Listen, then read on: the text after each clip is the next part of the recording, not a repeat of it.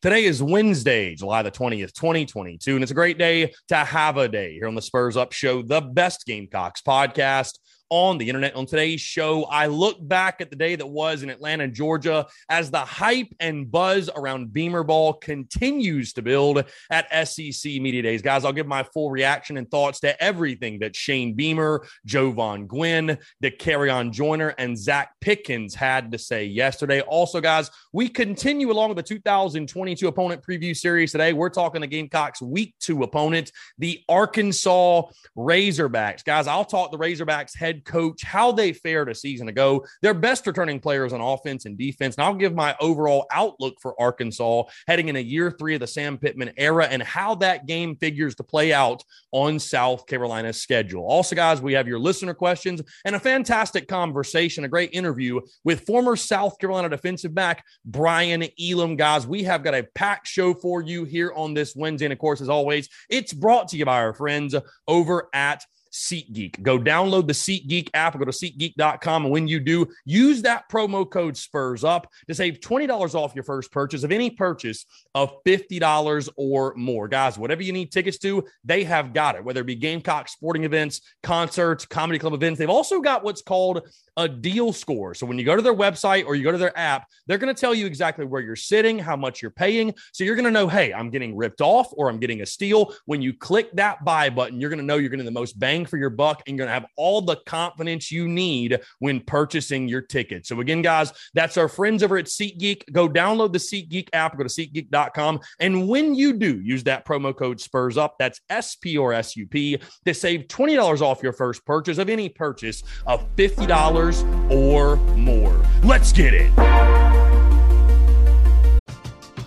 We're driven by the search for better. But when it comes to hiring, the best way to search for a candidate isn't to search at all. Don't search, match with Indeed.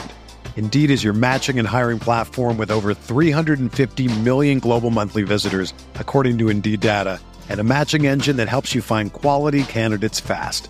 Ditch the busy work. Use Indeed for scheduling, screening, and messaging so you can connect with candidates faster. Leveraging over 140 million qualifications and preferences every day, Indeed's matching engine is constantly learning from your preferences, so the more you use Indeed, the better it gets. Join more than 3.5 million businesses worldwide that use Indeed to hire great talent fast. And listeners of this show will get a $75 sponsored job credit to get your jobs more visibility at Indeed.com/Blue Wire. Just go to Indeed.com/Blue Wire right now and support our show by saying that you heard about Indeed on this podcast. That's Indeed.com/Blue Wire. Terms and conditions apply. Need to hire? You need Indeed.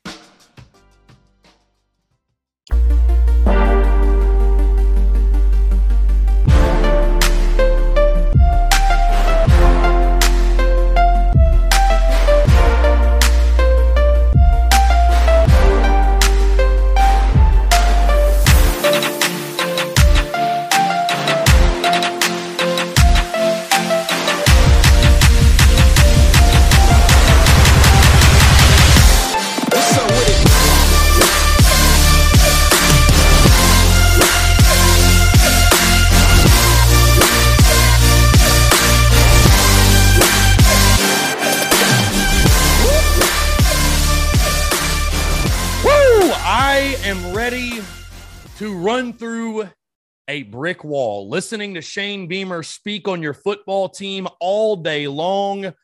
We'll do that. Folks, happy Wednesday, happy hump day. Hope you're all doing well. I'm Chris Phillips, your host of the Spurs Up Show as always. We have got a packed show for you and a lot to get into. I'm fired up. And if you're not fired up after yesterday, you must not have a pulse. Again, I appreciate you all tuning in. I hope this show does find you well, no matter where you are, what you are doing. Guys, a couple quick reminders before we really get rolling into everything. Of course, tonight, as you all know, no Tin Roof tonight, no Tin Roof next week. Our final Tin Roof show, in case you missed it, will be Wednesday, August the 3rd, 6 to 8. There will be no more Tin Roof shows after that, at least in our normal Wednesday slot. So again, I just want to remind you all, so you don't go to Tin Roof tonight expecting us to be there and you show up and we are not. There is no Tin Roof show tonight in the Vista in Columbia. Neither one next week. Wednesday, August the 3rd is our final appearance. Stay tuned for details to that.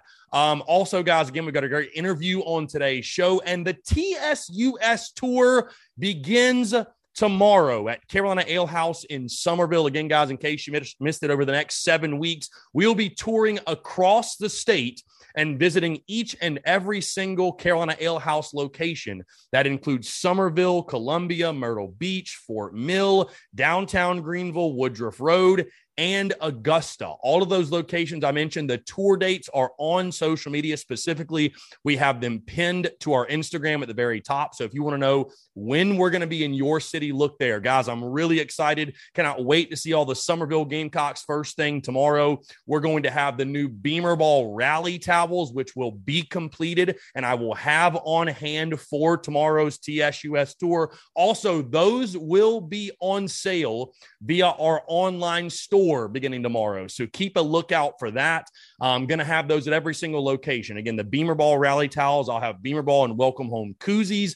We're going to have swag to give away. We're going to do Q&A. It's going to be a great time for us to all fellowship, talk Gamecocks, and just get ready for kickoff, as we now sit just 45 days away until toe meets other. And guys, just 16 days away until the beginning of fall camp. It is just around the corner. On that note, let's go ahead and dive into it.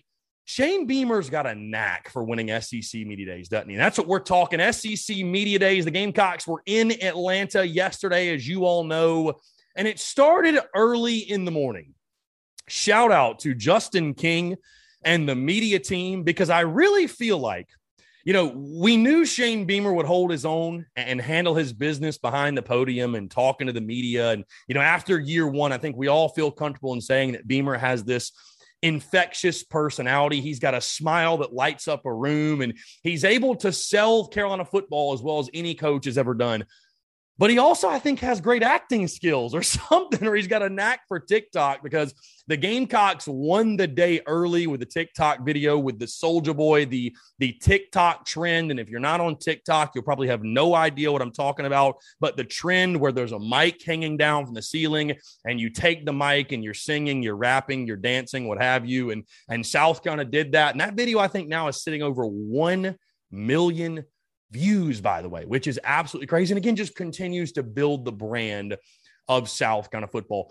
But to the podium and to the actual event, taking in Shane Beamer's comments. And again, guys, I know it's talking season, right? Let's make this very clear. Games are not won and lost at SEC Media Days, right? It has really no impact and no bearing on what happens this fall. But it's hard not to get excited. It's hard not to get fired up. We're all so starved for football. We're also starved to hear updates about our team. Yeah, we know fall camp's around the corner. We know the season's close, but we don't want to wait, right? College football fans, Gamecock fans specifically, we're like bad doctors. We don't have any patience. So sitting there watching Coach Beamer, I was locked in the lab all day long yesterday, glued to my TV, as I'm sure you were all as well. The first thing that really jumped out to me about Shane Beamer, and this is not to say that he did not have a great performance last year, because I thought he did, right? For a first-year head coach, his first ever time at SEC Media Days, I thought he knocked it out the park. I think most fans, certainly Gamecock fans, would agree that he knocked it out of the park in his first ever appearance last year.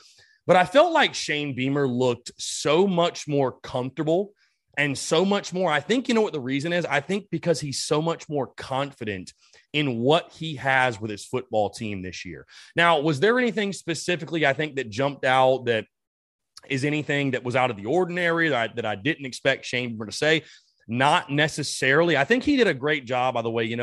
We talked about Spencer Rattler and him not going to SEC Media Days and how much of a quote-unquote bummer that was. And that was taking nothing away from Jovan Gwynn, Dak Joyner, and Zach Pickens. That was just simply stating from the content perspective and wanting to see our guy. It felt like it was a bit unfortunate he wasn't going to be there.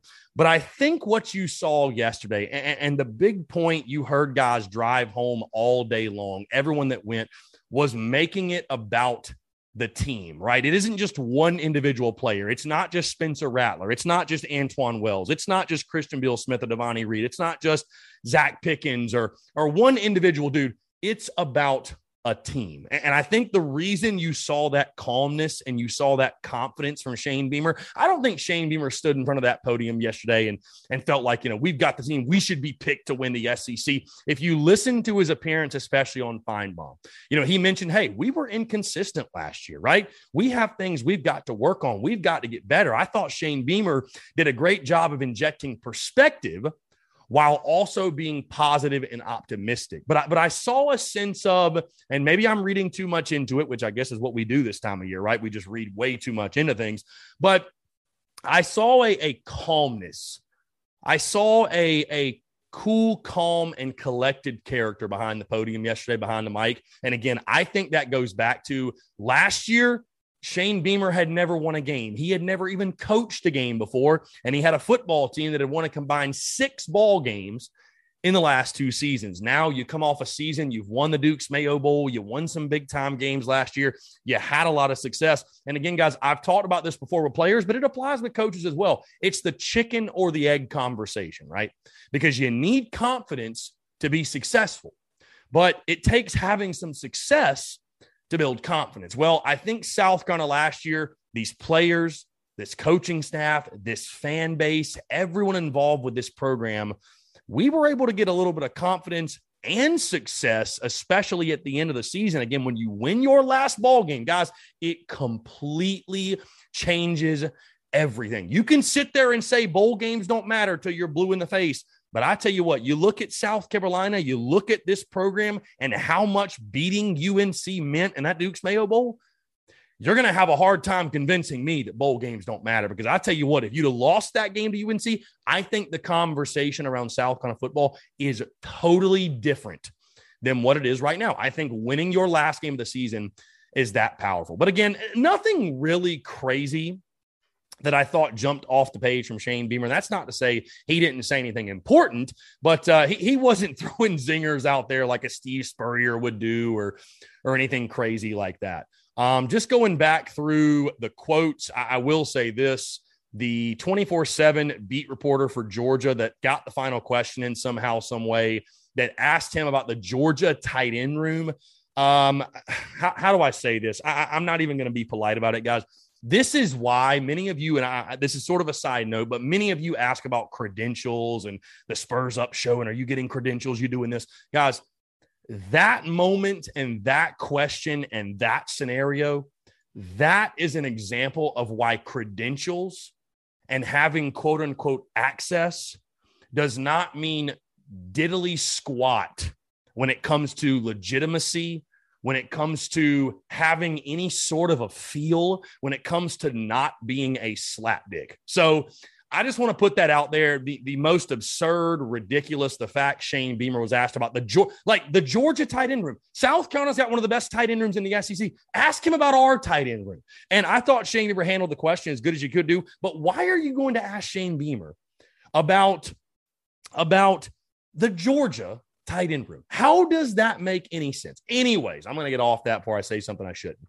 But you look through his comments, again, I thought it was pretty standard stuff. I think what Shane Beamer did a great job, and really what SEC Media Day serves as an opportunity for each and every single one of these coaches, by the way, to sell your program. I thought when he talked about NIL, I thought he really took that time to sell the program and what South Carolina's got to offer. He said, quote, "I think we're equipped as well as any program in the country. We're in the capital city of South Carolina.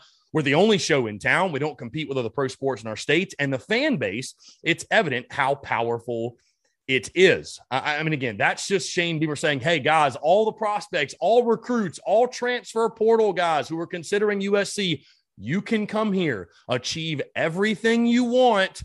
And also, guess what? NIL, well, that's a prominent thing here too. And every opportunity that you want to take advantage of, look at the guys on our roster that are doing so. I did love the fact, by the way, that Shane Beamer, of course, was asked about Spencer Rattler. And he made this point that I knew what his record was, but I did not realize this. Spencer Rattler, guys, the next time somebody, a Clemson slapdick or a Georgia slapdick or just a slapdick in general comes across at you about Spencer Rattler and how his career in Norman ended and just his future at South Carolina. Spencer Rattler is 15-2 as a starter. Guys, he lost his first 2 starts, right, as a starting quarterback. That means Rattler is 15-0 in his last 15 when he's under center starting the ball game. This dude is a winner.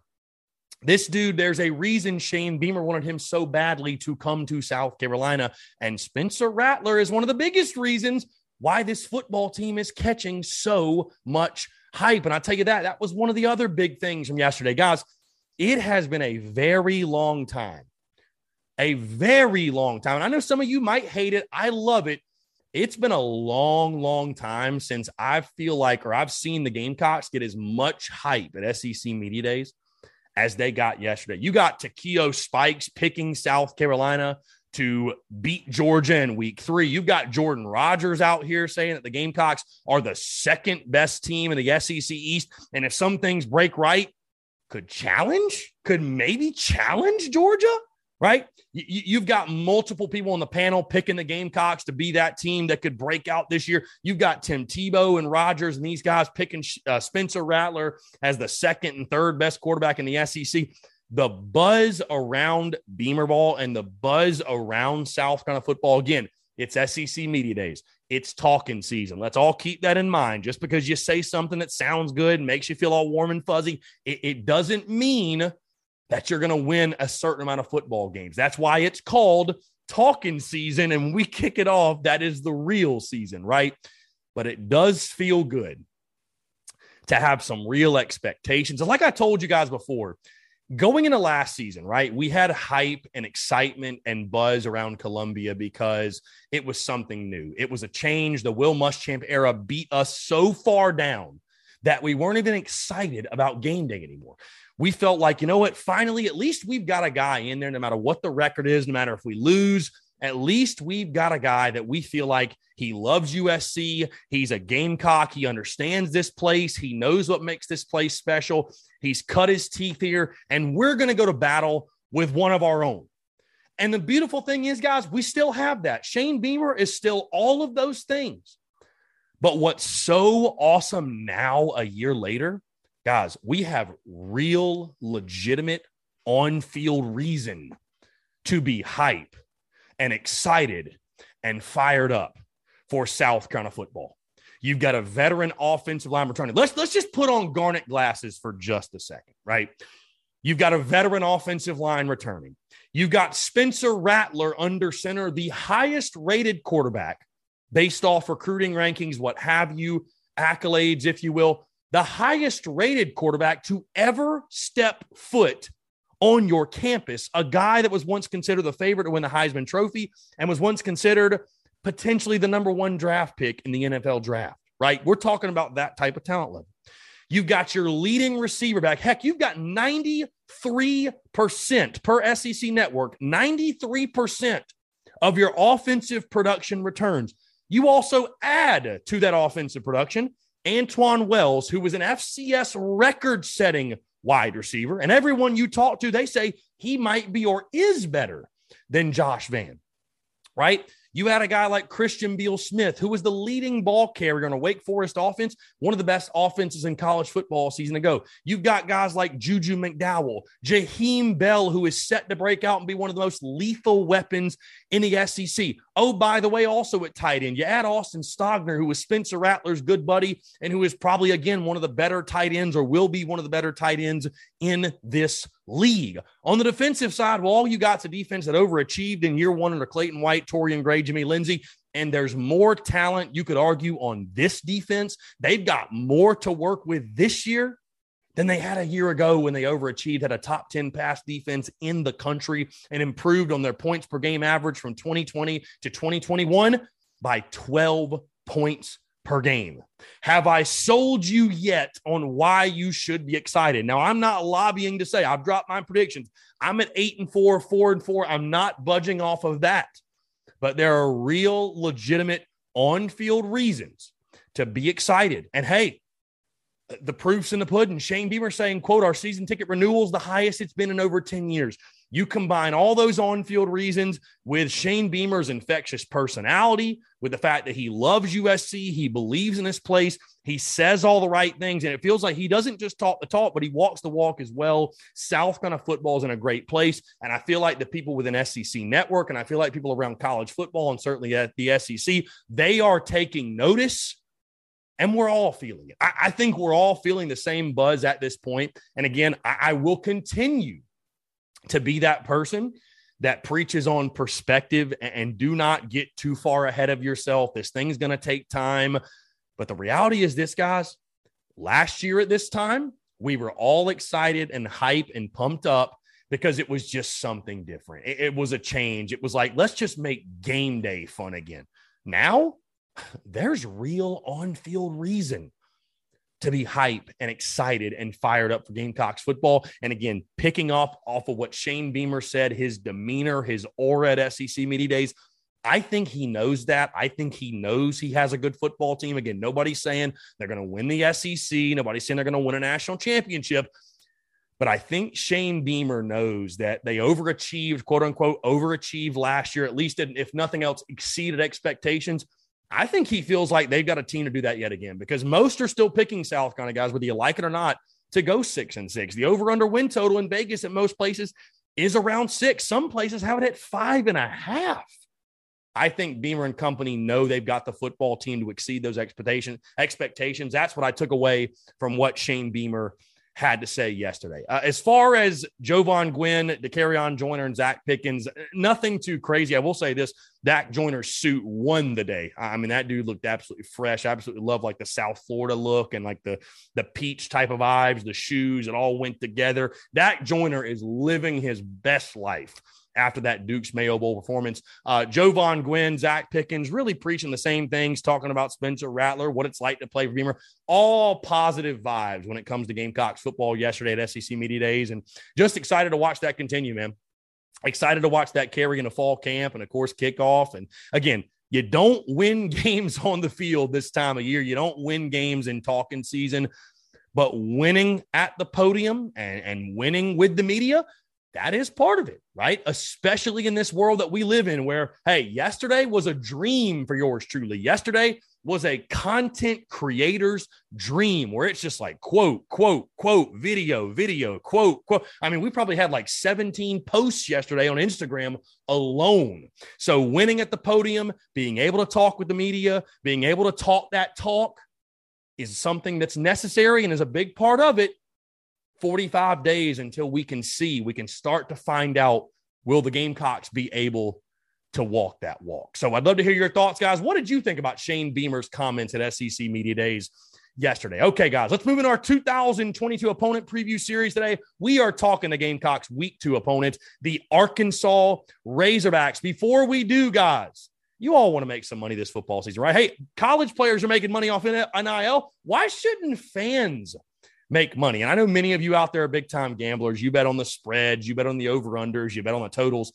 Why not bet on prop plays with our friends at Prize Picks? I tell you what, guys, they're handing money out this football season like it's freaking candy. Go download the Prize Picks app or go to prizepicks.com. And when you sign up, use the promo code TSUS to receive a 100% instant deposit match up to $100. Guys, Prize Picks is the simplest fantasy game on the market focused around prop total entries. Here's how it works. You pick 2 to 5 players. You can win up to 10 times on any entry. Prize Picks has no sharks, optimizers, or mass multi-entry. It's just you against the projection. Prize Picks allows the mixed sport entry. So, for example, guys, you can take the over on Spencer Rattler, parlayed with the under on Matt Ryan, parlayed with the over on LeBron. You can play mixed sports. And again, guys, as I mentioned before, how many other books can you play college prop totals? That right there alone is the reason you should be using Prize Picks. They also have a slick, easy-to-use mobile app, both on the App Store and Google Play, and they're rated 4.8 stars in the App Store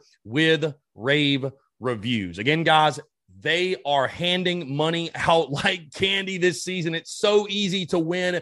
and win big with our friends over at Prize Picks. Go download the Prize Picks app or go to prizepicks.com. And when you do, use the promo code TSUS to receive a 100% instant deposit match up to $100 when you sign up. Again, guys, Prize Picks. Appreciate our friends over at Prize Picks for their love and support of the Spurs Up Show. Go sign up today and let's win big and break the bookie this football season. Okay, guys, again, we are moving into our week 2 opponent preview. The Arkansas Razorbacks. Gamecocks travel to Fayetteville Saturday, September the 10th, a noon kickoff at Donald W. Reynolds Razorback Stadium.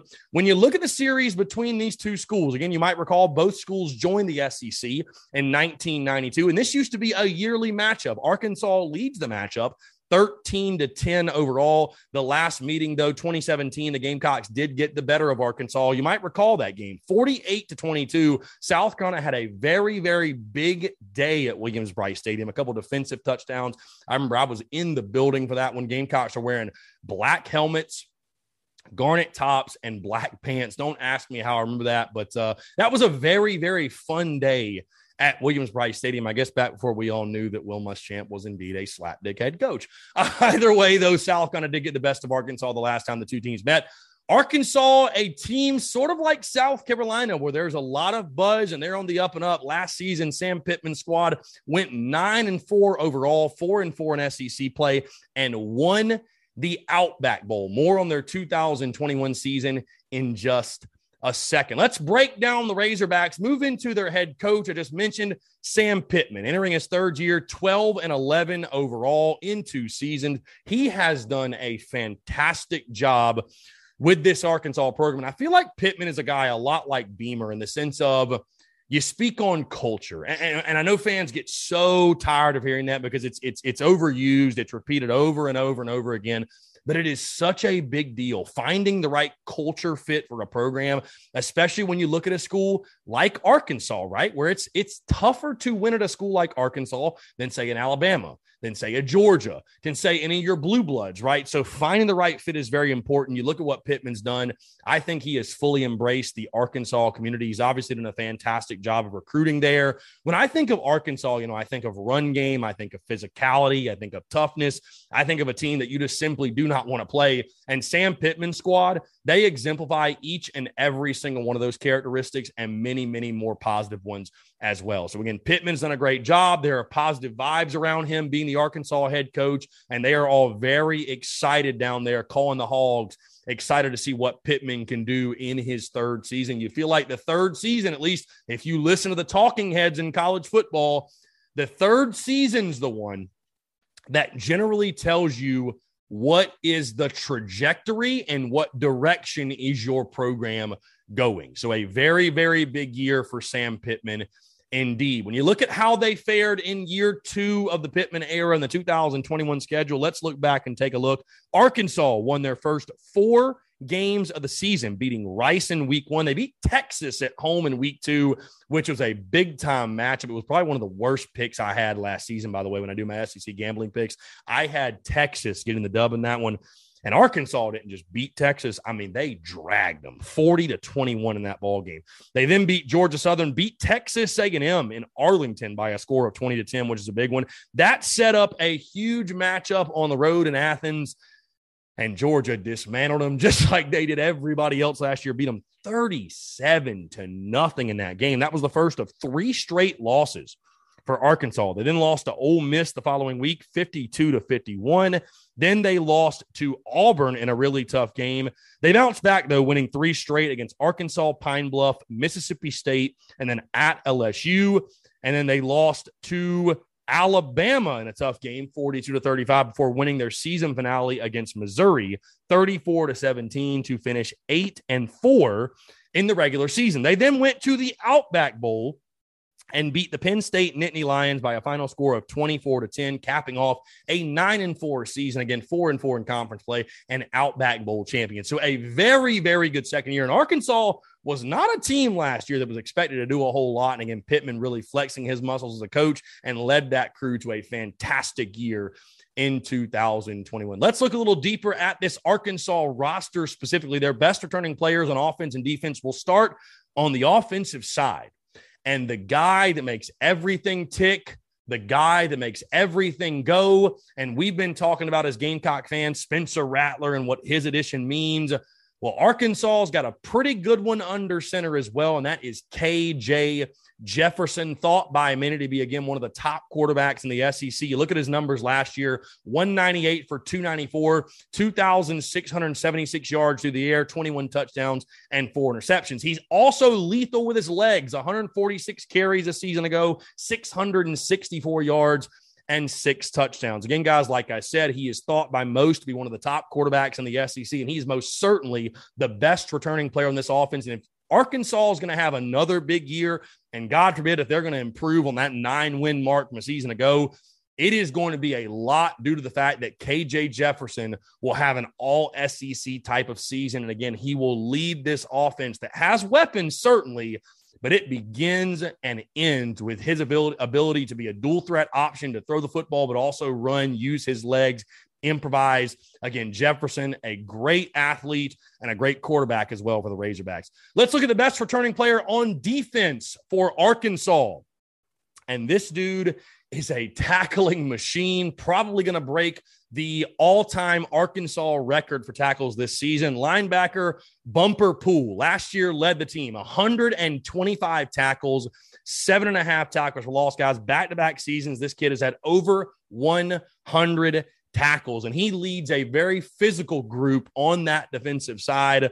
Arkansas, you look at their stats last year, though. What's surprising, they were 9th in the SEC stopping the run and 69th nationally. They were 6th in the SEC stop in the pass, 41st nationally, 6th in the SEC points per game, 39th nationally. So they were good defensively. You would think with a guy like Poole, they would have been a lot better stopping the run. That's what jumped off the page at me. But overall, again, they've got that nastiness. They've got that physicality, and Poole is the guy in the middle that the Gamecocks will most certainly have to account for. When you look at the overall outlook of Arkansas, 9 starters return. That's not that many, just 5 on offense, 4 on defense. And again, guys, year 3 of the Pittman era, similar to South Carolina. There's a lot of buzz. There's a lot of hype. There's a lot of momentum. And again, you talk to most, they will tell you year 3 is the year where you feel like it determines what is the trajectory. Where is this program going? What do we supposed to think about Arkansas football under Sam Pittman? Was year 2 a fluke? Are they really not that good? Or is this a trend where Arkansas is moving up the SEC West hierarchy and is now going to be one of those teams you've got to worry about and that maybe could be up there with the likes of a Texas A&M, an Alabama, an LSU, etc. Again, KJ Jefferson, he's going to be the storyline for the Hogs on the offensive side among the SEC's elite at that position. And then Bumper Poole on the defensive side as he eyes the Arkansas tackles record, going to lead them in the defense as well. They return 4 players in the secondary, so you would think the pass defense will take a step forward, should be one of the best in the SEC. But when it comes to this matchup in week 2, I think for the Gamecocks specifically, and really for both sides, but for the Gamecocks, this is going to be a great early test of South Carolina's physicality, right? We're going to spend the entire preseason, the next 45 days. We've already been talking already, but we're going to spend even more time for the next 45 days talking about this offensive line. And that's going to be the question mark for this football team going into the season because of how porous they were running the football and protecting the quarterback. Can South Carolina do that? Can they be physical enough in this game? Again, Pittman is a line of scrimmage guy. We all know his background, being at the University of Georgia, coaching offensive line. He's going to have Arkansas ready to bully that Gamecocks defensive line and the offensive line as well. South Carolina will have to be sound on both lines of scrimmage. And again, we are talking about a USC team. Couldn't run the ball, couldn't stop the run. That physicality will be tested. We'll know a lot about this football team after week 2 in that regard. And like I've said before, guys, my final thing on this game is this. It's not the most important game of the season. I want to make that very clear. South Carolina can lose to Arkansas and still achieve all of their goals in this season. I know that's hard for some of you to really wrap your brain around, but it's the truth, right? Week 2 does not define the entire 2022 season. However, with that being said, this is the biggest swing game of the season for USC. And what I mean by that is this. You lose to Arkansas. Hey, you can start 1-2, guys. We've already talked about this. all of your goals are still on the table. There are still plenty of swing games you can take advantage of and get that 7 or maybe even 8 win mark, which will be a great mark in year 2 of Shane Beamer. You win that week 2 matchup in Fayetteville against the Hogs, throw out all preseason predictions and projections out the window, right? Because you'll be going into that matchup against Georgia at home 2-0. If you beat Arkansas on the road, I think that will show you are a good football team. You're not going to win that game against the Hogs unless you are a good football team. South Carolina is a team that struggled on the road a season ago. To win on the road in the SEC, you got to be a solid football team. And to beat Arkansas at their place, which is a very tough place to play, one of the more underrated venues in the SEC, South Carolina will have to show they are a good football team. If you win this football game and you start 2-0, sky's the limit for this team. I'm not saying SEC East Championship or anything like that. I think we all agree Georgia still runs things, and we'll talk more about Georgia on the Friday show in their opponent preview. But you win this game, it is the biggest swing game of the season. You win this, you start 2-0, 8 wins, maybe even 9 comes into play, and there are a lot of possibilities that otherwise would not exist if you did not achieve victory in this ball game. So again, it is the biggest swing game. It is a fantastic opportunity. The Gamecocks will be an underdog. I don't think it'll be a major underdog. I think it will be single digits, but this is a great early test and a great early opportunity for this football team to show, hey, we are ahead of schedule. It's a great opportunity for Spencer Rattler to show, hey, I am legit. I am here. I'm ready to rock. I'm the dude you all think I was, or I'm better than you even thought I was. This is a big one. This is a big one. Biggest swing game of the season for sure. And again, cannot wait for that week 2 matchup against Arkansas. It's going to be a good one. I know there's a lot of Gamecocks going to Fayetteville that are going to take that in. We will, of course, be throwing a watch party at one of our Carolina Ale House locations, but it is going to be a really fun one for sure and a great early test for both sides. Guys, before we get out of here really quickly, I want to dive into your listener questions. We've got just a couple on this topic. PJ Kramer 18 says, I never thought of Arkansas as a powerhouse. What is their threat? Great question. Again, PJ Kramer 18, I think their threat, again, it all starts up front. The physicality and the offensive and the defensive line of scrimmage, and that was South Carolina's weakness a season ago. You then look at KJ Jefferson and his dual threat capability. Also on the offensive side, I didn't even mention their weapons on the outside. They bring back Warren Thompson at wide receiver, Jaden Hazelwood, the former 5-star prospect, former Oklahoma receiver. He transferred in from the portal. That's going to be a great addition for them. They've got 4 of 5 starters back on the offensive line, which is one of the reasons that I picked Arkansas to beat South Carolina in my predictions, because I just think that physicality and that experience up front, I think it will be the difference in the ball game. Trey Knox is a senior at tight end. This is a very veteran team. The defensive side, they replace a lot of guys, but you look at their defensive front, junior, senior. You then go to linebacker, senior, junior. You then go to the secondary, junior, senior. They are a veteran team. They are a very savvy team for sure. And again, I do think there's a lot of buzz and electricity and excitement in Arkansas. You look at how they fared last year. So again, Kramer, that's just a couple of the reasons, but it is a very winnable game for South Carolina. I want to make that clear, but on their home field as well, I think there's a reason, of course, that Arkansas will be favored. But like I mentioned, it is a huge opportunity for USC. Ben Smitty 2017 says, South Carolina has traditionally really struggled against dual threat QBs. Do you see us stopping KJ? And Ben Smitty, that's another great point, another great question. I think it will be a challenge for sure.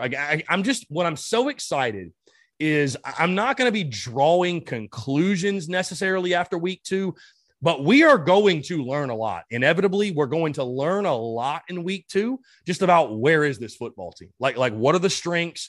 What are the weaknesses? What are the glaring problem areas this team has to fix and fix quickly?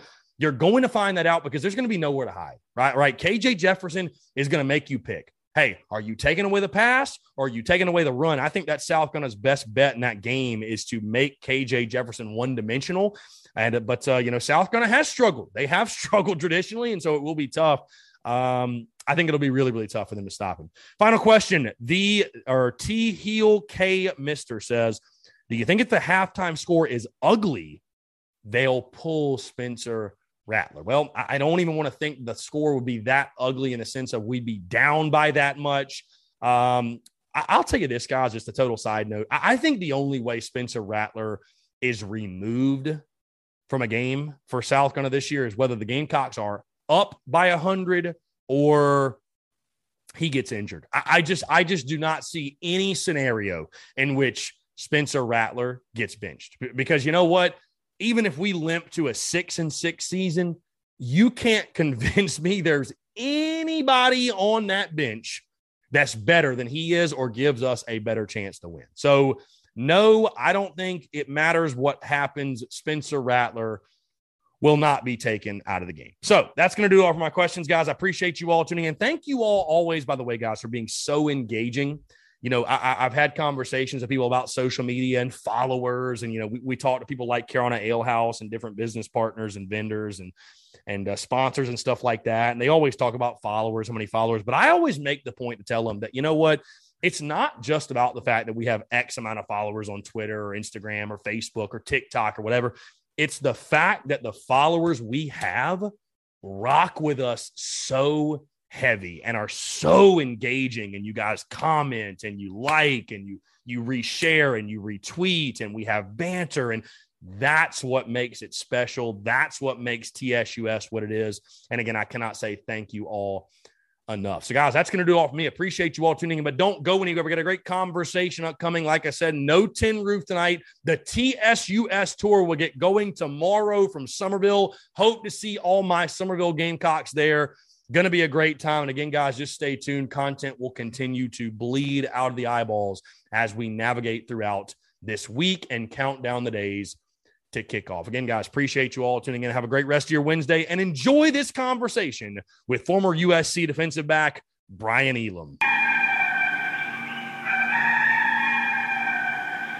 All right, guys, joining us today on the Spurs Up Show. He played for the Gamecocks for 1999 to 2002. During his career, he accumulated 37 total tackles, 1 fumble recovery, and 1 forced fumble. And, of course, he was part of some of the best defenses in school history, part of the Gamecocks football program that had the greatest turnaround in college football history from 1999 to 2000. Of course, part of 2 teams that won back-to-back Outback Bowls, beating Ohio State in consecutive seasons as well. Very pleased to be joined by former South Carolina defensive back, and maybe more importantly, fellow North Augusta alum, Brian Elam. Brian, appreciate you taking the time, man. It's a pleasure to have you on. Thank you so much for doing this. Oh, no, appreciate you having me, man. Yeah, like I said, I got to throw in the North Augusta stuff, man. Like I was telling you off air, we got to represent. We got to hold our own. Proud alumni. They here. know. They know. Proud alumni. But, of course, again, you played your high school ball at North Augusta, Brian, which if people are not familiar, it's just an hour from Columbia, pretty close, but we grow up right there on the Savannah River. So I feel like we get it almost more from Georgia fans and Georgia people than we do Clemson people. But I want to get to, you know, your career at North Augusta and obviously your recruitment. It was a really interesting time when you got on campus in Columbia. The Brad Scott era had just come to an end. Lou Holtz had taken over, coming off a 1-10 season. What was your recruitment like, and why'd you choose South Carolina? It was weird. My older brother was at Clemson at the time, so my first love was like baseball. So everybody thought I was going to end up playing baseball for Clemson, but I got hurt going into my freshman year of high school. So my actual getting recruited was crazy because I got hurt playing all-star baseball going from 8th to 9th grade. Going into high school, I was supposed to come in. Everybody's looking for me to come in and play varsity baseball. And I got hurt beating out a bunt down first baseline, popped my hip, and I didn't play sports for like 2 years. So I was forgotten about. And then I came out my 11th grade year. Actually, the end of my 10th grade year, spring of my 10th grade year, I came out and I tried out for the baseball team at North Augusta. Actually made the cut, but then I came to my dad. I was like, I think I just lost my love of baseball, you know. And so I went out for football my junior year. They didn't know me from anything. Kind of sat around, and I actually didn't play until my last 4 games of the season. And I got a scholarship that summer at a football camp. It was a week-long football camp, Brad Scott camp. I came in. I was doing summer school because I was going to graduate early. I was doing summer school, and I could only stay for 2 days, one night. I came in, worked out, did DB and receiver. I remember catching a slant on somebody, or I think it was actually a post route in the camp, and I was locking them down on defense. And I remember when I caught the post route, Brad Scott pulled me to the side, asked me my name, where I was from. And I was like, didn't think anything of it. And I came back, finished that day. I came home and I was talking to my best friend on the phone. And that was back when we had the wall phones, right, you know what I'm saying? And my dad called me and was like, hey, Brad Scott's on the phone, you know? And so I was like, okay. I thought he was just thanking me for coming out. And when I picked up the phone, he was like, hey, you know, we really enjoyed having you up here.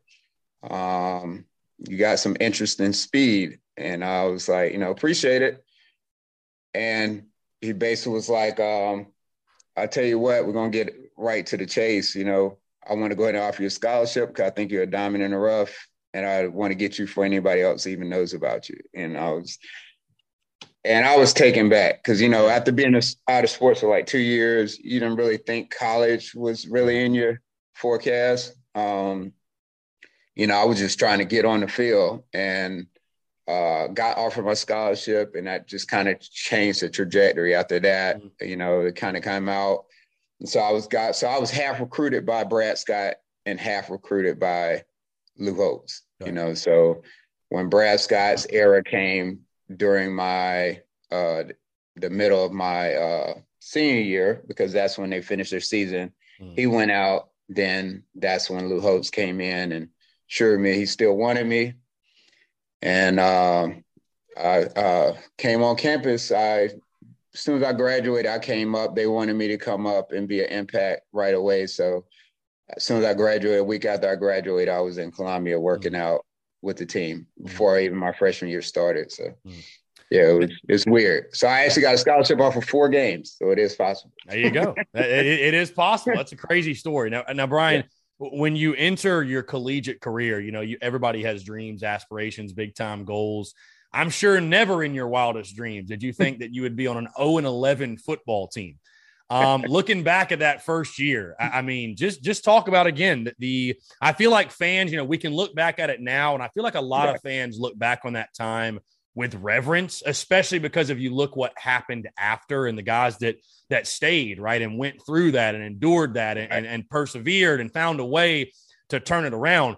But the reality is this: South Carolina football lost 21 straight games, 1-21, 98, 99. And again, your first year on campus, again, you got all these expectations.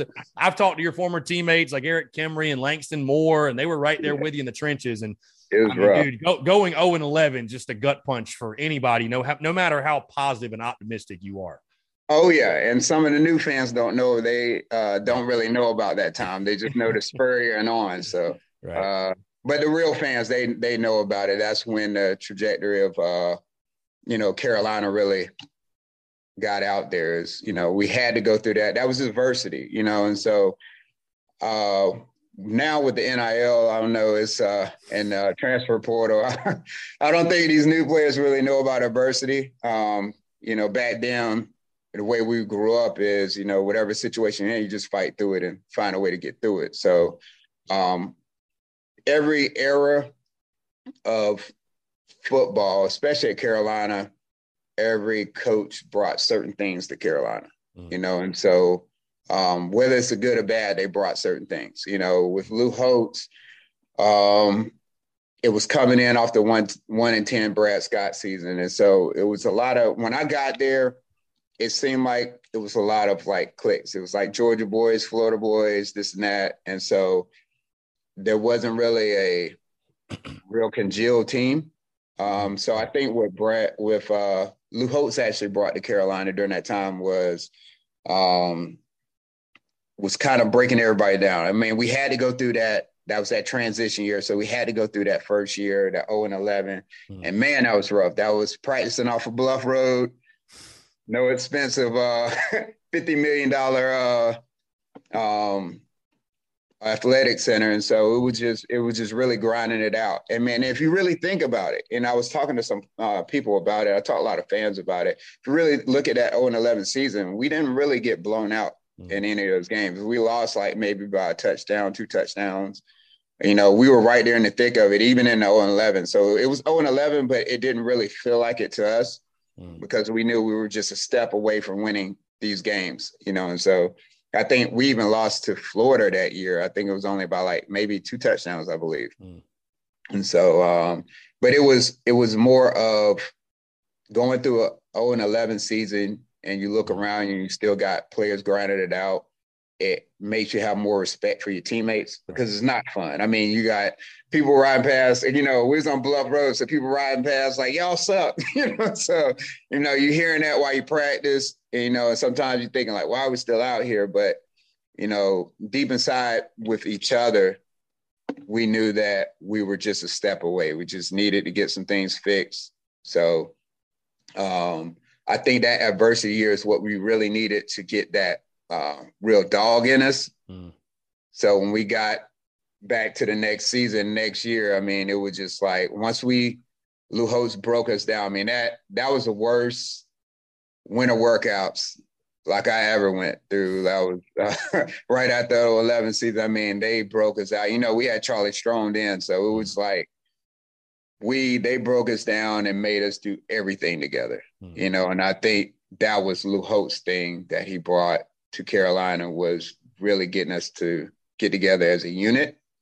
I mean, we did everything. It made us do all kind of trust things together. And so it really brought us together. The talent level was there, but it really brought us together and taught us how to really, really trust each other. And then you got to think during the 0-11 season, we wasn't worrying about injuries then. I mean, so practices were hard, and so you really find out who really wanted to be there, so practice, I mean, we're hitting all, because it's like our season was gone, so you might as well get better for next year. So I think that was a necessary evil for us to go through that 0-11. And then the players that went through the 1-21, I mean, that was, I know that had to be hard for them, so. And then I was going to say, Brian, to just, go through that, but to also turn it around, have the greatest turnaround in college football history, and to win back-to-back Outback Bowls and to be a part of that. You feel like you never take for granted winning, right? Like there's this misconception that winning gets old, for like teams like Bama or those that go undefeated, but it's like winning never gets old. But I feel like you probably have a new level of just an appreciation and a gratitude for the winning and when the hard work pays off. And again, I'd love to hear you speak to, again, winning those just back-to-back Outback Bowls and being part of those teams. I just imagine after going through what you went through, the highs had to be so high after you literally endured the lowest point you possibly could. Right. What it was, like I said, the way our first season went, our first season, my freshman year, that 0-11, we were never really out of the games like that. And so deep inside, we already knew we could, but it was like when we started winning that next year, it was kind of like what we knew what was supposed to happen was happening. We didn't take it for granted, but it was just like we worked hard for this. We know how hard we worked during, spring workouts, during winter workouts, during the summer. We're, off the field, even away from practice, we're still working together. We're doing 7-on-7 against each other without the coaches, just really testing each other. And it was an iron sharpening iron type situation. And that's what I think Carolina's, we're starting to get back to that now, but that's our, in Carolina, we're not, just think about the state. We're not a flashy state. We're a hardworking state. We're blue collar, pull yourself up by your bootstraps type state. That's how we are. I know we're not flashy. We're not a Atlanta or New York, anything like that. So I think that, translate to the players and the team that we have. We're not a flashy team. We're not the Florida States. We're not all that. We're a hard-nosed, you're going to know you're in a dog fight when you play us. Whichever way it is, we're going to give it our all. And that's how it was there. When we went through our second season and we started winning, it was more looking at each other like, okay, we know we can do this. Now let's see how, taking one game at a time, like they're just players just like us. So we're going to come out and give them everything we got and see where the chips lay, and that's how we played. It was practice was like that. So actually the games became easy because we played. I mean, Charlie Strong was a hell of a defensive coordinator. I mean, our first 9 periods were just hitting. I mean, we didn't even think about hitting. We hit so much in practice. When we got in a game, it was just a natural reaction. We didn't think, I don't care if it's a pulling lineman and you're a defensive back, you're going to go hit them and make the tackle. And so you just didn't think about it because we got to hit on Pinnock all game. We had to hit Pinnock all practice. So, I mean. Who can forget the T-shirt, shut up and hit somebody during the Lou Holtz that's era? all it was. That's all we did. And we were blue collar, man. We just go out there, execute and hit, and have fun. And that was a level. And it was more of, it felt good to give it to the fans because they were there with us 0-11 and the stadium was still packed, and so they were there through thick and thin. And so when we started winning, it felt good as far as delivering that to the fans to see that all that they were stood behind us for us in the lowest point to see that actually come to fruition, so that was a beautiful thing. And it was beautiful for us, but it's more seeing the fans and the whole Gamecock Nation just finally getting elevated, and so that was a great feeling for us just to turn it around. And actually when where I work at now, our corporate office is in Ohio, and they're all Ohio State people. So I love it every day. I find a chance to get them back to back. So never lost to them. Oh yeah, but I think when we take that to heart, like I said, a lot of people did forget about the turnaround of Carolina, and but I think what it does is by us turning around. Everything like that, it just felt like we changed the trajectory of Carolina. Yeah. Football. Yeah, for sure. And I mean, Gamecocks football couldn't have gotten to the heights it got to, under Steve Spurrier. I fully believe that. Like you're saying, you build a program and you stack those, you lay the foundation, you stack the bricks, you stack the levels on top. And certainly Shane Beamer is trying to do that now and build. And obviously, again, you speak a lot on Gamecock football right now. And before I get you out of here, I definitely want to touch on that. Your overall thoughts on just what Shane Beamer's building. You overachieve in year one. He just spoke at SEC Media Days today as we're speaking, and there's a lot of hype and buzz around USC. It's just year 2, but there's a lot of hype and buzz what he's doing, and I think bringing that energy and that excitement back to South Carolina football. Oh, yeah, and we got to talk about the TikTok video. Yeah, dude, the Soldier Boy. Incredible. Man. How can you not love Beamer? How can you not? Oh, man, I started jumping up at work. I was hyped. I said, I'm ready for the season start now. I mean, it's just as far as him, like I said before, each coach brought things to Carolina that were needed. And Lou Holtz was the necessary that we needed. And then when Spurrier came, it taught Carolina to actually interject money into the program. So with Shane Beamer, I think what it is, and what I was seeing in our coaching selections, we were finding coaches kind of at the end of their road. That they didn't really have the enthusiasm of a young coach to really, be hands-on and relate to the players like that. And I think we had that in Shane Beamer. That is what we needed. We've been kind of chasing, I don't like to say ghosts, but, it's coaches, you got to think, Spurrier's kind of at the end of his thing. He was here to kind of get some things, but, he walked off. He's done so much. It doesn't give you that passion as a young coach. And when Beamer came in, when we went to go meet him, first thing he said was, this was his dream job, and he said that with conviction, like, he's one that really wanted to be here, not for a check, but wanted to be here, really believes in it. And you can tell by, the way the players react to him, the way that the city, Gamecock Nations react to him, he really, and it's delivering. We saw the change in the way we were playing last year, and I've been, paying attention to spring workouts and everything like that. I mean, I'm excited. I've been looking at our schedule, and I'm seeing if we play the way we play or supposed to play, man, I could see easily a 9-10 win season. Easily. Brian Elam on the record, 9 or 10 win season. I'm talking, but I see it. But no, I'm loving what he's doing.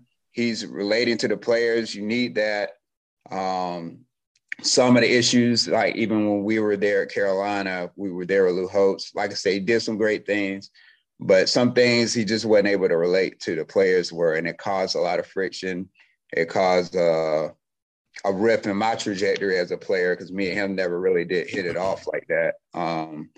But it was just due through he just couldn't understand where we were coming from, as players. And I think Shane Beamer is able to connect to these players, and that's why they're able to,